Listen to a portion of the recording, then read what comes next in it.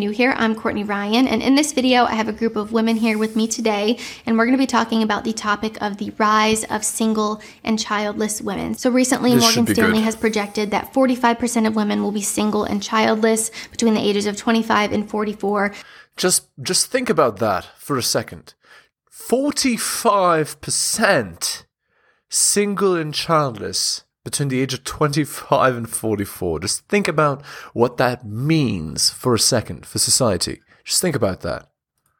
By the year 2030. So I've actually covered this in a solo episode on my channel already. 7 if you now. haven't seen that and want to hear my perspective and thoughts, be sure to go check that out. But this video specifically is going to be getting the opinion and thoughts and initial reaction from a group of other women and giving a woman's perspective on the topic and why they think this is occurring. So let's get started. Okay, women react to the rise of single and childless women. So basically there has been a study research done by Morgan Stanley where they're projecting 45% of women between ages 25 and 44 to be single and childless by the year 2030. Okay, just think about, before we begin, before she responds, this girl here, whose name is Gab,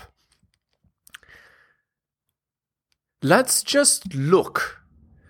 So again, you have been told that you've been invited to an interview. And this is how she chose to dress for an interview, right? Didn't really do her hair, just a t-shirt, a beanie. But let's look at her expression, okay? You see how she has the downturned lips and the angry eyes? This is a sign of a person who's perpetually unhappy. Just keep that in mind, okay? And then more than 50% of women currently are childless at 30. So from a woman's perspective, also being 30 yourself, like what factors do you think are contributing more 30, to women being single? I think right now more of us are single because we grew up in this craze of going, you go to college and you like, now you gotta have debt and now you gotta work it off. And, like we were a little more, brainwashed.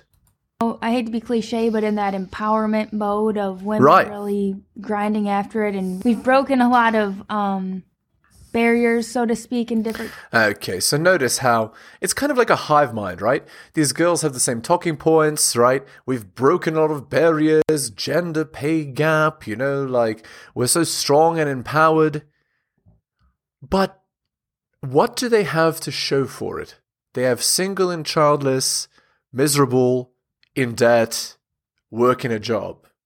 Hello and welcome to the Helios blog. My name is Helios, here for another reaction video. If you're new to the channel, liking the content, hit the sub, hit all for notifications. If you'd like to support me, I do have a Patreon with exclusive content.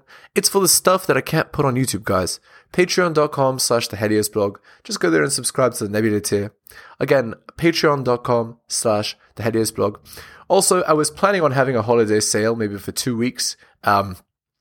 If you subscribe to a year, I'll give you 50% off, something like that. So just go on Patreon and you'll see it. All right? Okay. Capacities, you see more women doing certain jobs that maybe before only belonged to men or it was majority men. You saw that flux happen. So as a natural byproduct, some of us, when we get into that go mode and we're hustling or doing our best to be a leader in whatever field we're at, we have our competitor hat on and maybe some of our priorities took a back seat. This is how would I describe this? Gobbledygook is how I would describe this. It's just talking point without saying any truth at all, right?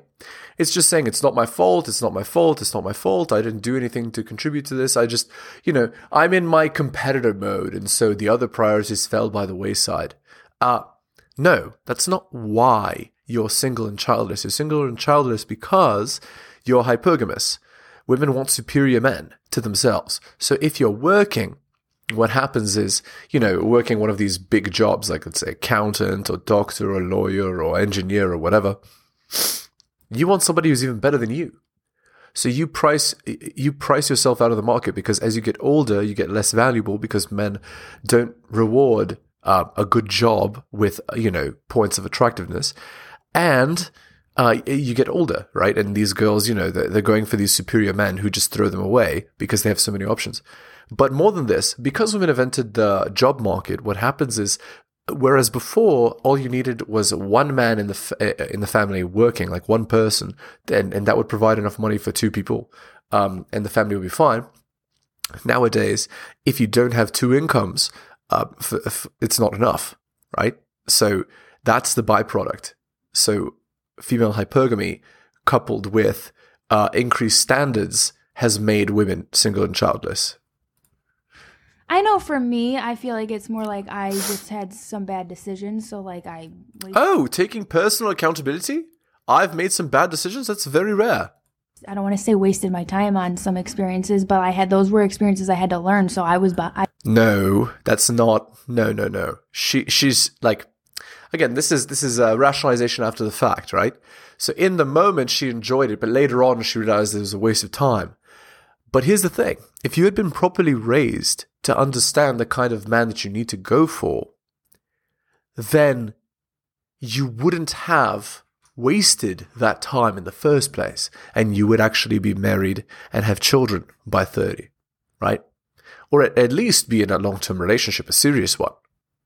I feel behind, but I can't speak for everyone, though. Those are just my experiences. Oh, by the way, if you as a woman, right, start looking for marriage and relationships at the age of 30, you've missed the boat by about 10 years. Men who are actually self-respecting, who are competitive, who are extremely high value, they're not looking for 30-year-old women to marry. They're looking for, 23, 24-year-old women to marry. And it's not anything personal. It's that men want time to develop a relationship, and then for the girl to still have time to have children. Multiple children, not just one. That's the thing. And to have healthier children, right? Because women have healthier children when they're younger. That's what it is. It's not something that men have against women. Also, there's a less likelihood of being alpha widowed as well at that age when they're younger.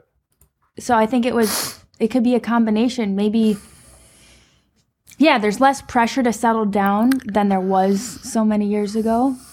And truthfully, I always look at the glass half full. So I'm kind of like, you know what? I'd rather live it up, be a little selfish, and then when the time comes, we be popping out these kids, and I will feel like I've lived my life and I can be fully present for them, because That's right. Selfish is the correct word, right? I'm going to have my fun, and then when I'm done having my fun, then I'm going to settle down with a guy who's going to save me from my bad decisions. There was a famous content creator. His name was Dalrock. You can look him up. He called it sticking the landing, right? So their life is a total mess. It's a disaster, but they want to stick the landing. But your likelihood of sticking the landing if your whole tumble has been a disaster is, well, as you know, very hard. Because it's not about me anymore, my life and all the things that I want to do because I didn't get to do them, and I'm going to hold the resentment against the kids now. No, I think... Again, that selfish attitude is what would prevent you from getting married in the first place. Oh, I'm missing out. Like if I had gotten married at 23, I missed out on all the experience of banging Chad. Like it's actually better if you don't do it at all in the first place and get addicted to that than start down that path and then rationalize it after the fact at 30. I think that it's okay if you're a late bloomer. I'm a late bloomer to everything, and I don't feel that there's shame in that. But I think if I had to pinpoint it, I think part of it is the workforce situation. Part of it might be people had more room to have experiences. I mean, the way that she's saying it so nicely, she's tiptoeing around. When she says there's more room to have experiences, what she means is banging Chad is easier than it's ever been, right? Because, you have Instagram, you have Tinder, you have Snapchat, you have Bumble, Hinge, etc., right? And so there you go, right? It's like... Again, anything but taking accountability and personal responsibility. And so now they're just waiting on the one. I think a lot of it, like I said, is hookup culture. I think that is such a new thing for like younger generation. So I'll talk about this hookup culture thing after I've read the article, but here's what I'm going to say. Most men do not participate in hookup culture. All right? Okay, we're going to go to the article. People are people. One of the most predictably, this is from Roro Tomasi, by the way, one of the most predictably common responses I get when I read comments on other blogs or forums linking back to one of my articles goes something like this. He's a great writer, but it's all such BS because people are people. Everyone is different. We're all individuals. There's no universal, quote-unquote, human nature. I'll admit there was once a time when I would have had the same response. An integral part of our feminized, equalist conditioning teaches us to reject propositions of human nature, really even venturing to guess about it, in favor of blank slate philosophy. Equalism, the religion of womanism, cannot exist in a world predicated upon even a margin of common influence determined by our biologies, or evolved psychology, or even evidence of the mechanics which account for that collective influence on human beings. It's not that most people subscribing to this won't admit to extrinsic influences on the individual when pressed. It's just that they believe that free will, conscious effort, and determined conviction will lift the individual above their biological quote-unquote limitations, and therefore the greater collective. And in focused concentration on a by-person basis, they'd probably be right. What they don't account for is acknowledging the subconscious influence of extrinsic and intrinsic prompts that motivate human beings to hold these convictions in the first place. The evolutionary, innately biological limitations they wish to rise above aren't bugs, they're actually features. The standard rational fallback of the feminine mindset, NAWALT, which is not all women are like that, finds its roots in the individuated experiential reasoning of the blank slate people are people equalist reasoning. While I think that a wholesale rejection of individual personal development is an extreme, it's merely the other side of the extreme coin compared to a wholesale rejection of environmental and biological influences on personal development, then extrapolated to social and cultural extremes. This is where the people are individuals mindset flourishes. Peripheries. When I was in college, I was a competitive fencer, épée and sabre if you must know, and it was from my fencing coach that I learned a very valuable lesson in psychology. He told me, when you're facing your opponent, concentrate your vision directly at where his eyes would be behind his face mask. You cannot possibly track the tip of his weapon with your eyes, and neither can you focus enough attention to follow all of his body movements. What I learned was that when you apply focus to the central point, your peripheral vision aids your subconscious understanding of what your opponent is doing. It's the uniting of this gestalt peripheral awareness and a focused awareness that makes for the best competitors. Human beings have an amazing capacity to multitask, but a real trained focus on multiple sources of stimuli was problematic for us in our evolutionary past. Too much constant stimuli leads to sensory overload and a breakdown in functionality, which then proves fatal if you're distracted from reacting to a lethal threat. Thus, we evolved psychological mechanisms to push less important information to the peripheries of our conscious awareness to afford us a mental acuity on information of more importance. An entire world goes around us that we're only peripherally aware of, and in some senses only exists in our peripheral consciousness. For instance, at this moment you're probably focused your attention on this text on a computer monitor or maybe a mobile device, but in peripheral vision you interpret and understand that there are other things in the environment with you. Pictures on the wall, a cabinet, maybe a nearby printer, you're reading this text but you know they're there. If someone threw a ball at your head right now, you'd reflexively react to it, focusing your awareness on the projectile. Our conscious awareness works in much the same way. We push less pressing information and conditional awareness to the peripheries of our awareness and concentrate on more pressing information until such time that we choose to address those issues. Sometimes we call this insight, but it's really the focused effort of applying our consciousness to conditions, thoughts and self-acknowledgements that we've pushed to our peripheral awareness. For instance, I'm typing and concentrating on what I'm writing here, but in my peripheral awareness I know I have a meeting to attend in a few hours, and deeper than that I know I'm a 44-year-old married father, and how am I going to make a significant impact on the world in my next 10 years? One of my personal foundational theories about psychology is that people are innately aware of their own conditions. On some level of consciousness, people understand what has influenced them, what has motivated or demotivated them. They may only be peripherally aware of those conditions. They may be more introspective of them, but they understand that those influences exist. For as much as a single mother might say she's not looking for a supportive father for her child, she still knows, if only peripherally, the reality of her condition as a single mother. A post-war childless, never married woman of 38 is intimately aware of her condition and the reality that comes from that. Okay, so you can continue reading that on the Rational Mail. Let's go back to this. Oh, right. Hookup culture. So let's continue what she said. Or I guess just the younger crowd, that by the time we were 30, that all the gems are taken. And it's, you know, if you find a good guy, like, it's hard to trust them and really think that they're honest, because some of the candidates you meet nowadays are just the worst. Oh, look, she's smiling about it because she loves Chad, because she's addicted to Chad, and she's jumping from Chad to Chad. So it's just straight up telling on herself, right? She says, it's not my fault, it's hookup culture's fault. Well, no, you chose actively to participate in that culture, having information that it's not good, right? So here's who participates in hookup culture, just so you guys know. 80% of women and 20% of men. So most women participate in hookup culture and a very small percentage of men do. Actually, if you go by Tinder, right, and statistics of dating apps, it's actually 80% of women and 5% of men. So again, these girls are all competing for the top 5%, and they just get passed around, right? And they get passed around because the guy has so many options. But she's not settling for less, right? She wants Chad, and she won't settle for less than that. And so Chad just drops her, and she goes and searches for another Chad, and he drops her, and on and on and on. The carousel goes. And where it stops? Well, it stops at single and childless at 30, right? And 40 and 50. Right? Again, you need to be very prudent in your decisions. Yeah, she's like, the guys at 30 now are just the worst, she says while smiling, because she only chooses guys that are quote unquote the worst. Like, you can't be multi-alpha widowed and then expect a good man to come along and save you. Men are starting to wake up. The marriage rate in 2022 is 6 out of 1,000, soon to be 2023, by the way. I think it's that accessibility that wasn't there prior. So if you think about it, like my grandmother and my mom weren't able to have their own bank accounts. So like now that I have more financial freedom for myself, I don't have to get married to secure that financial freedom. That's actually true.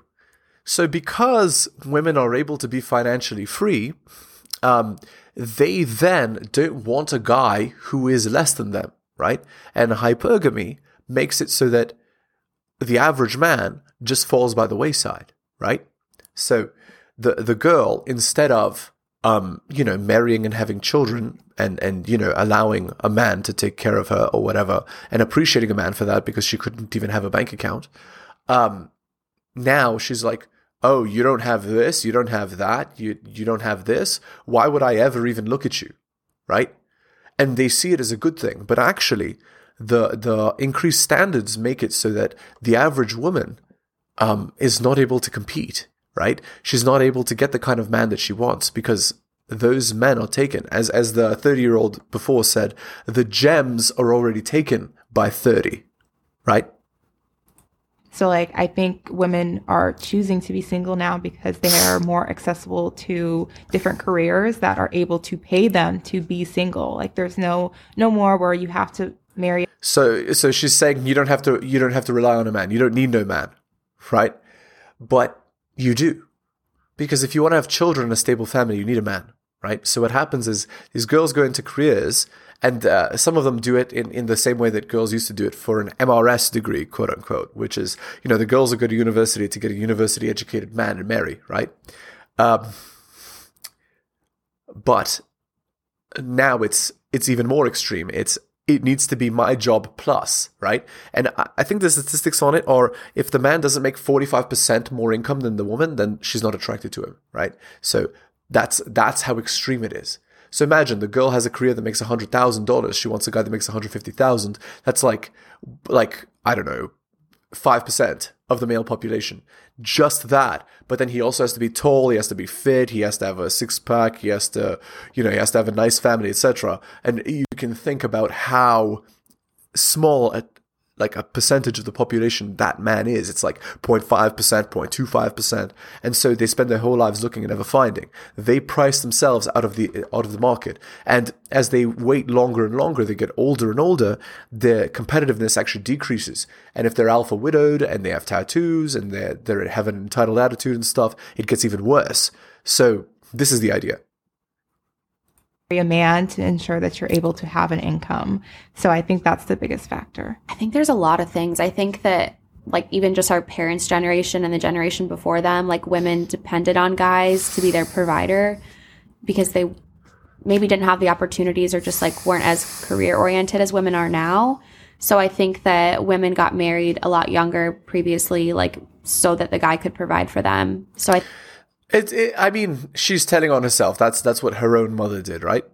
But it's interesting. It's telling, right? Like what happened? What happened is women were able to get their own careers, and so now none of them ever had to settle for an average man anymore, just a provider. Now they need Chad, right? They need a superior, successful, competitive, tall, attractive, charismatic man. And just think about how likely they are to find such a man. Of course, since that man is the man that all men want to be and all women want to be with, the competition is fierce, and so more and more women end up single and childless. That's just organically coming out of what all these girls are saying. I think that because women have careers now, that they might kind of like push off that part of their life. And then also like just with like modern medicine and fertility things, like you can like freeze your eggs or embryos and like have babies later in life, which that... Sure. So what happens is these girls, they hold out for Chad in perpetuity. They're like, I'm getting older, but I'm just going to freeze my eggs. And then when I finally do lock down Chad, then I'll have children. But this opportunity never comes because the opportunity to lock down Chad was literally a 5-year window between 18 and 23. Wasn't like as common or as available before. And then I also think the amount of options that we have because of the internet, whereas before, like you had your people in your area, but now like because there's just endless options, I think that, I don't want to say people like don't settle, but they keep dating hoping to find someone better. So that's exactly right. Yes. She's telling on herself, right? They keep dating to find someone better. So, Tinder, Instagram, Snapchat, Bumble, Hinge, all these dating apps, what they do is they turn the marketplace from a local marketplace to a global marketplace. So instead of having to beat the guy in your village, like, 3 guys you have to be like better than, and you could beat them just by wrestling them or whatever. Now you have to be better than every single guy in a 50-kilometer radius, or or everybody within plane flight distance, which is like millions of men. You have to be better than, and this difference is what causes like and imagine you go on one of these dating apps as a girl, you get like 1 million messages a day, right? And so you think you're incredibly valuable, even if you're average. And so when an average guy messages, you're like, ew, no. Like, why would I ever choose an average man when I have access to all these guys and they're even willing to come over and even like sleep with me or whatever? Like, of course you're going to take like the better man over the worse man, right? Except the better man has so many options that he's never going to commit. And you should have actually never chosen that man because he was above your pay grade, right? And so we get the single and childless phenomenon. I feel like people don't always appreciate like what they have as much. Yeah, they don't want to feel like they're settling, right? So they're single for longer. Everything's getting pushed back. I feel like there's this rise of like independence with being right. a woman. Like you don't need a man. Right. You don't need a partner. You right. can just do everything on your own. I think that has to do with it. Of course it does. This idea of being independent and, getting your own career and all of the above, makes it harder to be with somebody and less likely that you need to be with somebody. You don't need to rely on anybody, and the goal is to not rely on anybody, so... Right, except if a man feels that he's not wanted or needed, he's not going to commit to you. All right, on to the Reddit post. This is on relationship advice. My wife, who's 26 and he's 27, is pregnant, but I'm sterile. First, I'll clarify a few things from the last post. I suffered from a skateboarding accident at 17 that caused severe damage to my bits and tubes that run to them, and they had to be removed and replaced with prosthetics, rendering me 100% sterile. That fact was double-checked 3 years after the accident, and I was still 100% sterile, so there's no way the child is mine. I was in the process of transferring her data from her old iPhone to new iPhone and saw a photo of a positive pregnancy test on her iCloud. I'm not proud, but I did a little snooping and found a conversation with a best friend talking about it. So here's the update. After a long and difficult talk with her and her dad, we decided that we're going to separate and file the papers with the county we currently reside in. We'll have to be separated for a year before we can legally divorce, and we'll be doing the paternity test when the baby is born. In the meantime, we broke the lease, which she paid for, and we'll have until January to clean out the apartment, and after that we'll go our separate ways. My lawyer and I decided it'd be best for her to stay on my insurance until after the birth of the baby, but I'll not be going to appointments, nor will I be there when the child is born. As far as I'm concerned, we're done, and there's no chance of reconciliation because cheating is an unforgivable sin. She fundamentally ruined my trust in her, and if we stayed together, I'd constantly be wondering if she'll do the same again, and I don't want or need that in my life. If you're unhappy but you aren't capable of having a discussion with your partner about your feelings to try and come to a resolution that not only benefits you but also your relationship, you're an emotionally immature person and we're not compatible. I'd like to thank everyone here for their advice, and especially like to thank the people who DM'd me with the messages of support and stories from their own lives. I'll try to remember to log into this account after the baby is born if there are any major updates. So, there you go, right? Like, if you can't have children, if you're sterile, she's going to cheat. She's going to have a kid with another guy and try to convince you that it's a miracle baby, quote unquote. It's not. All right, 2.9k upvotes. You can get the test done before the baby is born with just a blood sample from the mother. There's no reason you have to draw this out until the baby is born. I'd recommend doing it sooner rather than later, if only so that you have something to refute anything she tells other people about you abandoning your children. 750 upvotes this, but also depending on the location or judge, the whole separating for a year thing may be looked past. If you have a pregnant wife and a test proving the baby isn't yours, it's a pretty good argument for why you won't be fixing this. All right, we're going to end the video there. Again, guys, if you're new to the channel, liking the content, hit that sub, hit all for notifications. If you'd like to support me, I do have a Patreon with exclusive content, patreon.com/theheliosblog. Just go there and subscribe to the Nebula tier. Again, it's for the content that I can't post here. And I think I'll have a Christmas sale. So for the next 2 weeks, if you decide to subscribe for a year to my Patreon, I'll give it 50% off. Okay? So that'll be like $30 or something. Again, shout outs to Tom M for his donation. Really appreciate it, guys. You're wonderful, especially if you took the time out of your busy day to listen to the end of the video. Take care of yourselves, and I will see you next time.